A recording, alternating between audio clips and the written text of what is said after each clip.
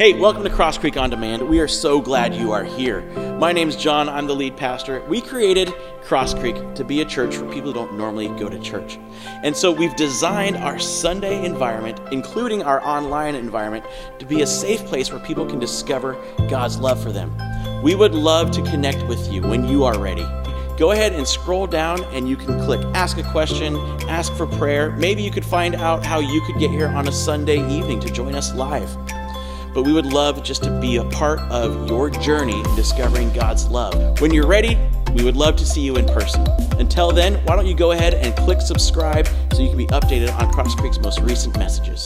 Thanks for joining us. But thank you for joining us online. It's good to be seen by you wherever you are and whenever you are watching.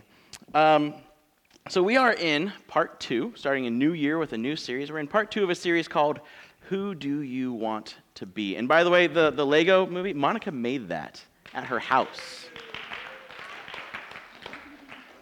So that's why she has a job, because she's amazing. But so part 2 of a series of Who Do You Want to Be? And we're asking that question, who do you want to be? And I think that can be, as I put myself in the position of asking that question, that could be an uncomfortable question. Who do you want to be? In fact, it can almost make you defensive, like, you mean I'm not who I want to be now? Like, what do you think's wrong with me? Right? You'd be uncomfortable. And the truth is, we want to get life right. We want to do this whole thing the right way. And we don't always know how. We often feel like there's something missing, right? We want to be one thing, but we know that there's a gap. There's a gap between who we want to be and who we are. And so we're talking about how we can close that gap to become who we actually want to be. And we feel this gap in a lot of ways, but one of the main ways we feel this gap between who we want to be and who we actually are is in the area of relationships. That's right, guys, you're safe, don't worry. But we're going to talk about relationships tonight. And because here's what we know. We all know this. Happy relationships create a happy life. Happy relationships create a happy life. And if we're honest, we all want to be happy. We're all on a happiness quest, and that's okay. God wants us to be happy. And happy relationships create a happy life. Like, think about it. Think of your happiest memories. The best memories you have where you were the happiest, you were all alone on an island, right? No, there's other people in those memories with you. There's other people there to share it, even if you're an introvert. It's true. You're happier when you have good, healthy relationships. There's this show that I've been wanting to talk about, and I can finally work it into a message that my wife and I binged watched and finished already. It's called Alone.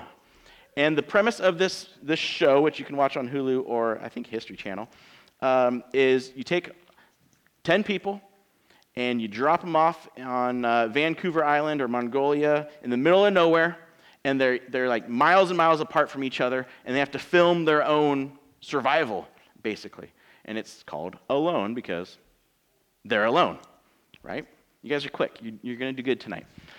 So, and if they're the last person, they have this like satellite phone, they can push the button and they call it tap out at any time. The rescue team comes and gets them and they can go home. But the person who lasts the longest wins $500,000. And you're like, well, I could do that, right? And these are the survival experts, so they know how to fish and set up all these nets and all these types of different things, and they're eating slugs and trying to eat bark.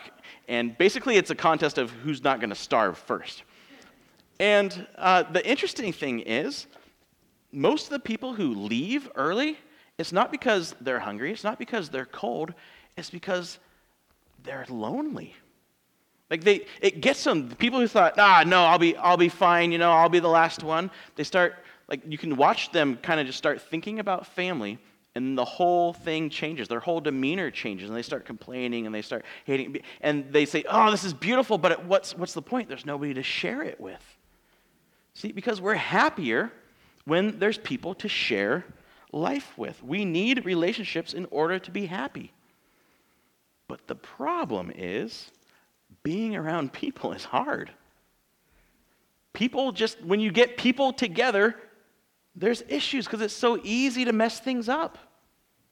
It's so easy to say the wrong thing. Or in my case, make the wrong joke. It's so easy to do the wrong thing, maybe even not on purpose. It's so easy to hurt feelings or have misunderstandings. And nobody ever says, this year, it's 2020, this is the year I want to be known for being someone who has conflict in all my relationships. That is my goal. I can't wait to cause conflict in all. Nobody says that. Nobody says, who do I want to be? Well, I want to be someone who hurts the people closest to me regularly, doing the same thing over and over and over. That's my goal. But too often, that's who we have become. And we can say we want to be different. We can say we want more harmony, more enjoyment, more purpose in our relationships. We can say we want to be known for being a good friend, being a good spouse, maybe being a good sibling. But is that what we are actually known for? Is that what we're really known for by the people closest to us? If we ask them, what is it like to be on the other side of me? Would they say, you are the best spouse, the best friend? I can always rely on you. There's never any conflict between us. Is that what we're known for? How do we know? What's your proof of who you really are? Who do you want to be? Who are you? Well, the proof of who you are, who we are, is how we treat people. The proof of who we really, really are. We can want to be anything, but the proof is how we treat people. It's all about relationships. And it's all, and the idea of getting healthy relationships, it's what we're going to talk about tonight is very simple, but is not very easy at all. And so what we're going to do, we're going to look at a passage in an ancient letter that the Apostle Paul wrote to a group of Jesus followers in the city of Philippi. About 2,000 years ago, the Apostle Paul was a guy who we first meet him in history. He hated Christians. In fact, it was basically he took it upon himself to go destroy Christianity. He didn't believe Jesus was who he said he was, didn't believe Jesus rose from the dead, and he was very into the religion. He said, God, don't worry, I got this. I'm going to destroy Christianity. And then Jesus pretty much knocks him off a horse, appears to him and says, Paul, why are you persecuting me? And from that moment on, Paul became a Jesus follower. And not just an easygoing Jesus follower, but the same strength he used to try to destroy Christianity, he now used to build Christianity. He started churches all over, groups of Jesus followers, all over the Mediterranean. And so Paul is writing to a group of Jesus followers in Philippi. And what he's going to show us is I think it's good for relationships, whether you're a Jesus follower, whether you're not. Again, we designed Cross Creek as a church. People don't normally go to church, so if you don't describe yourself as a Jesus follower, you are in the right place. And so I think this is wise words, whether you call yourself a Christian or not. And so what we're going to see is why there is a gap between who we want to be and who we actually are in our relationship. And so let's look at the cause that Paul says is the cause of the gap is this: do nothing out of selfish ambition or vain conceit. The cause of the gap in our relationships between who we want to be in our relationships and who we actually are is selfish ambition or vain conceit. Isn't that a word we use very often, right? Oh man, look at them. They're full of vain conceit. Right? No, that's a pretty Bible-y, churchy word. Basically what it means is empty pride. Right? Somebody who thinks they're something for no reason. They just think they're great for no reason whatsoever. Kind of, right? Think about it. It kind of makes you think of that person that you're having a hard time getting along with right now. Right? Selfish ambition, they're selfish, vain conceit, think they're something when they're, who do they really think they are? Stubborn, arrogant, refusing to listen because they always think they're right, only concerned about themselves and what they want. You know who I'm talking about, right? You had that conflict with them. And let's welcome to Cross Creek. We're going to dig up some feelings. Let's think back, and you're safe. Nobody knows what's going on inside your head, right? A lot of people think that somebody preaching and talking knows what you're feeling. I don't. You're safe, okay? But let's look back on your last argument, or your last conflict with this person. They were a jerk, weren't they? Like they sucked. They were like totally thinking about themselves, not thinking about you. Were almost oblivious to your needs, to your feelings. Weren't they? It's okay. Oh, you're sitting next to them. Okay. Don't nod. Wink twice. Got it. But think about it. You wanted to win too, right? Like they wanted to win the argument, and you wanted to win the argument. But you were kind of justified because you knew better. Right? They were wrong. You knew better. They needed to know the truth. They needed to know they were wrong, and so you pushed back. You had every right to push back because you had the truth on your side. And you didn't want them to think they won, and so you kept going. Kept pushing. You didn't want to lose, especially to that egomaniac. You don't want them to think they won and they can now walk all over you, right? But let me ask you a question. What were you, I know we talked about them, but just a minute. What were you for in that argument? What were you for in that argument? Were you for your point of view? Or were you for their point of view? Were you for what you thought was important in that moment? Or were you for what they thought was important in that moment? Were you for them? Or were you for you? Also, why do we get emotional in those times? Like, why do we get so worked up when we're especially with the people we love the most, we get so, emotional and angry and worked up when we all know it would be so much easier to calmly talk about the facts, right? Well, I've done the dishes 5 nights in a row, and I feel like, now just hear me out, I feel like it could be your turn. How do you feel? Wouldn't that be easier? So throwing a plate at somebody. I've never thrown a plate at anybody, and I've never had a plate thrown at me, but wouldn't that be easier? But we get so emotional. We get so heated. Why? Because our pride is at stake. It's personal. We think we deserve something. For me, I have 3 kids. One's 7, one's 5, and one's 3. Almost 4. Sometimes they get me angry. If you have kids, you've probably never been there, and I'm just kind of bearing my sins to you. But when they get disrespectful, oh my gosh, I get angry. I think, and maybe I don't think I've said it. Have I said it? You don't know. You don't know what I'm going to say. But so who do you think you are talking to me that way? I'm your father. You're welcome for that roof over your head. You're welcome for that food you're complaining about. No 7-year-old's going to talk to me that way. And then I start thinking, what if they talk to other people this way? Right? What if they talk to their teachers this way or their friends' parents this way? What will their friends' parents think of my parenting?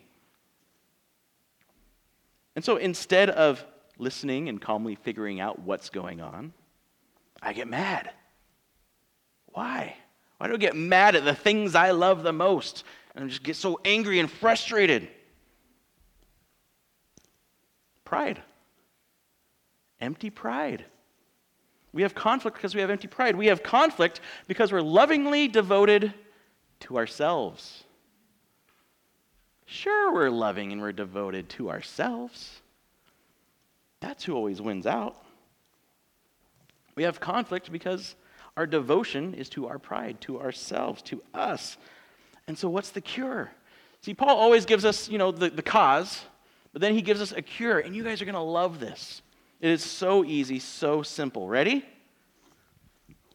Do nothing out of selfish ambition or vain conceit. Rather, instead, in humility, value others above yourself. Humility. Isn't that the word you came up with? That's your word of the year for 2020, isn't it? Humility. I wish I could be more humiliated, more humble. Modest. Humility. Modest. A realistic opinion of yourself. Realistic estimation of yourself. Not proud or arrogant. Not being devoted to yourself because you know you're not better than anyone else. Your allegiance isn't to yourself and what you want. In fact, humility really is kind of like divorcing yourself. You're no longer the center of your universe. The main relationship you care about is not your relationship with me, myself, and I. In fact, humility creates relationships you can be proud of. Humility creates relationships you can brag about. Humility creates relationships that you actually enjoy and want. And so how do we become humble? What does that even look like? Because, we know some humble people, not talking about weak and letting people walk all over you, but humble who, just know who they are confident in themselves, or are okay in their own skin and are for other people. But it doesn't just happen. It's not like just magic poof that happens to you and now you're a humble person. It's something we have to choose. And so here's what Paul says. Not looking to your own interests, but each of you to the interests of others. Now this, you're like, oh my gosh, this is groundbreaking. It's not. We know this, right? I said this is simple stuff. This is not like, I'm not blowing your minds right now. You're not going to cheer when you might cheer when I'm done, but that's only because I'm done. But what's Paul talking about? What's the cure? How do we become humble? Looking to the interests of others. You're no longer looking out for yourself. Like I said, you've divorced yourself. You're not your concern anymore.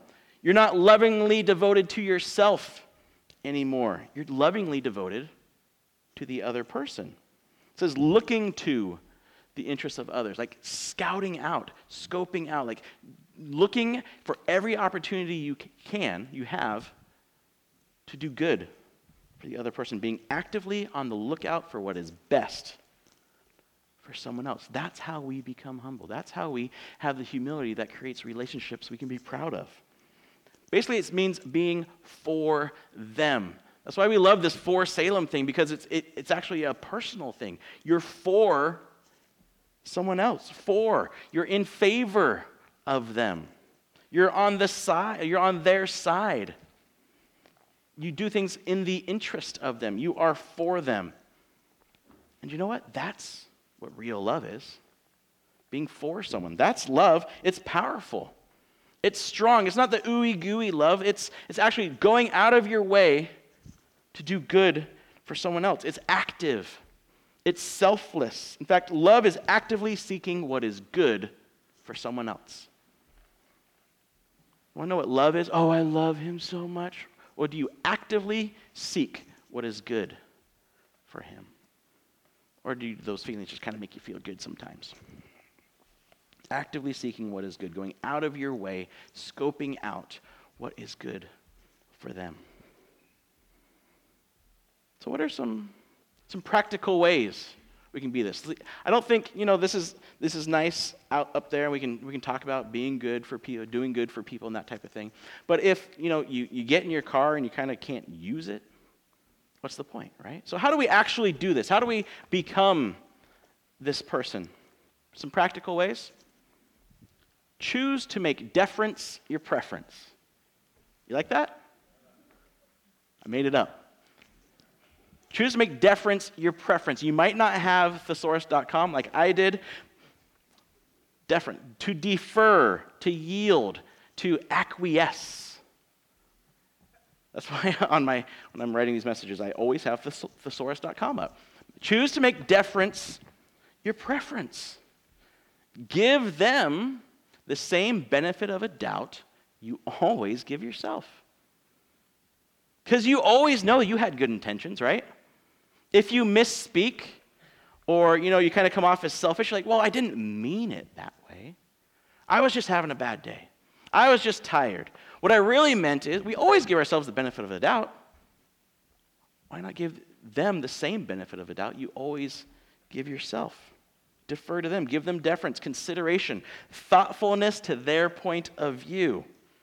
There's a chance, it's slim, there's a chance that maybe you're not seeing all the facts. It's possible. You ask yourself, what do they need? What are they actually fighting for? What is it that I am doing that is hitting their pride? How can I defer to them? Like for my kids, when they're going crazy, right? It's either because they spent the night with grandma. It's not her fault. Or, they are wanting my attention, and so they're kind of acting out. Or, something happened that day, and they're kind of not able to process those emotions, and so they're taking it out on the family.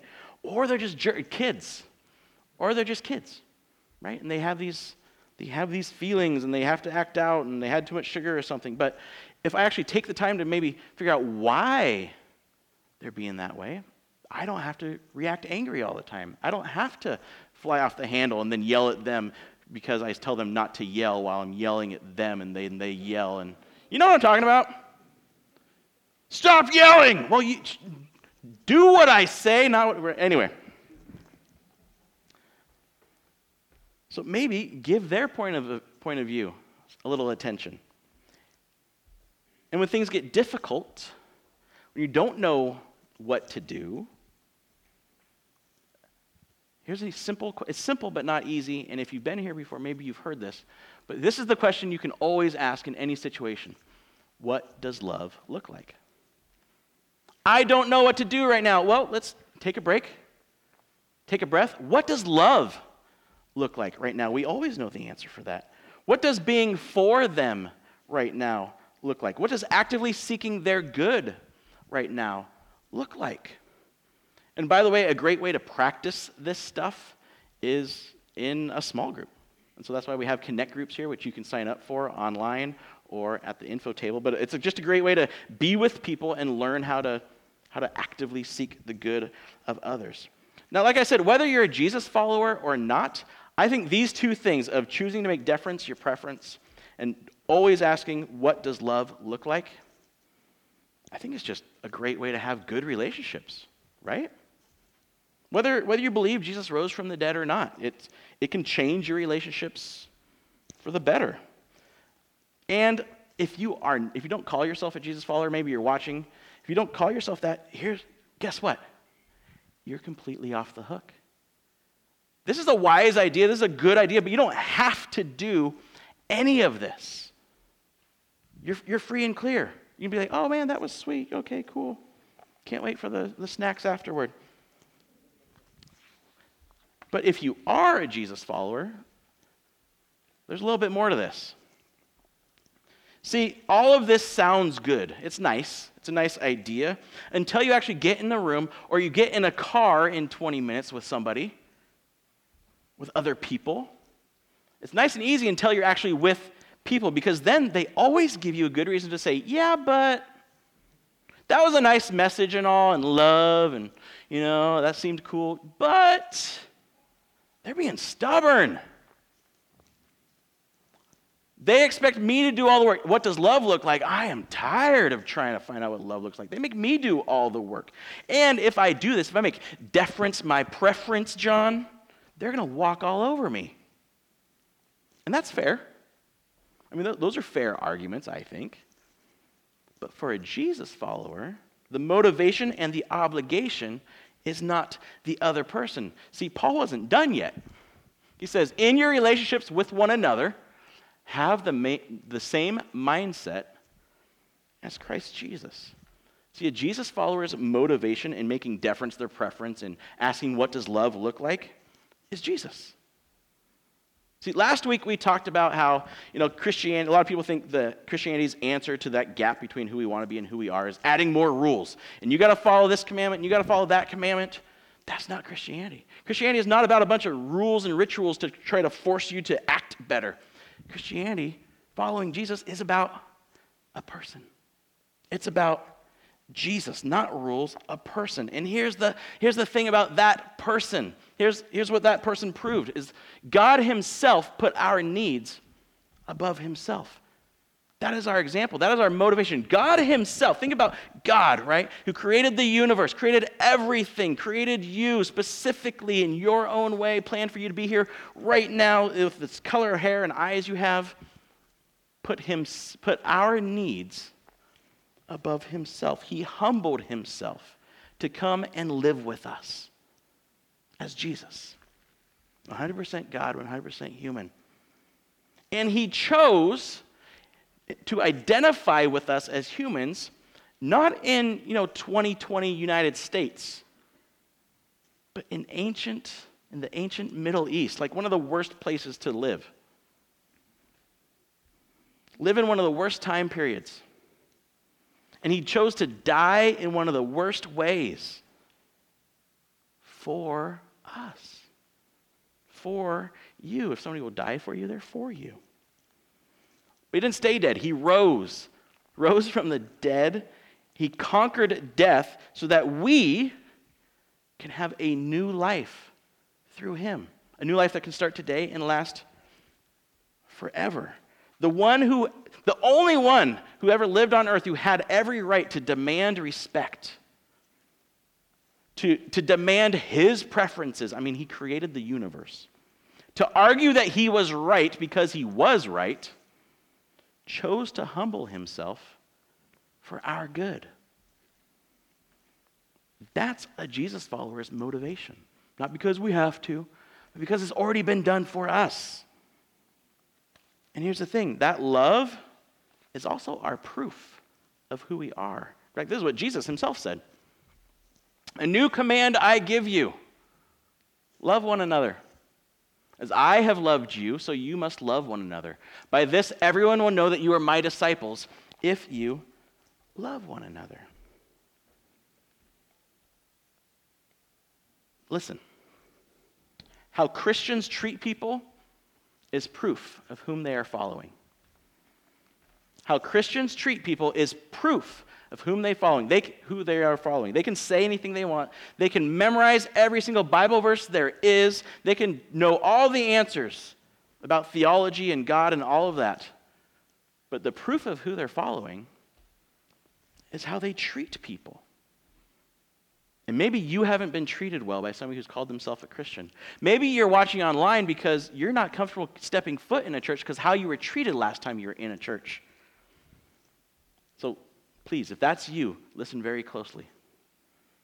If someone who called themselves a Christian treated you poorly, treated you unfairly, it's probably because they might have known about Jesus, but they weren't following him. Because the proof of who you're following is how you treat people. Because when someone is truly following Jesus, they are relying on his love to love others. And what does Jesus' love look like? Well, Paul told us this. Maybe you heard this at a wedding once. It's better than just a wedding. Love is patient. Jesus' love is patient, kind. It does not envy. It does not boast. It is not proud. It does not dishonor others. It is not self-seeking. It is not easily angered. It keeps no record of wrongs. Love does not delight in evil, but rejoices with the truth. It always protects, always trusts, always hopes, always perseveres. That is Jesus' love. That is the love he loves you with. That is the love he is wanting to love others with through you. Are you always kind? If you're a Jesus follower, are you always kind? Are you always patient? No. But Jesus is. And Jesus followers rely on him living in them to become more and more like that, to be transformed more and more into that picture. Now, if that person that you were having that fight with, that we talked about earlier, had those qualities, would there have been a fight? If you had those qualities, would there have been the fight?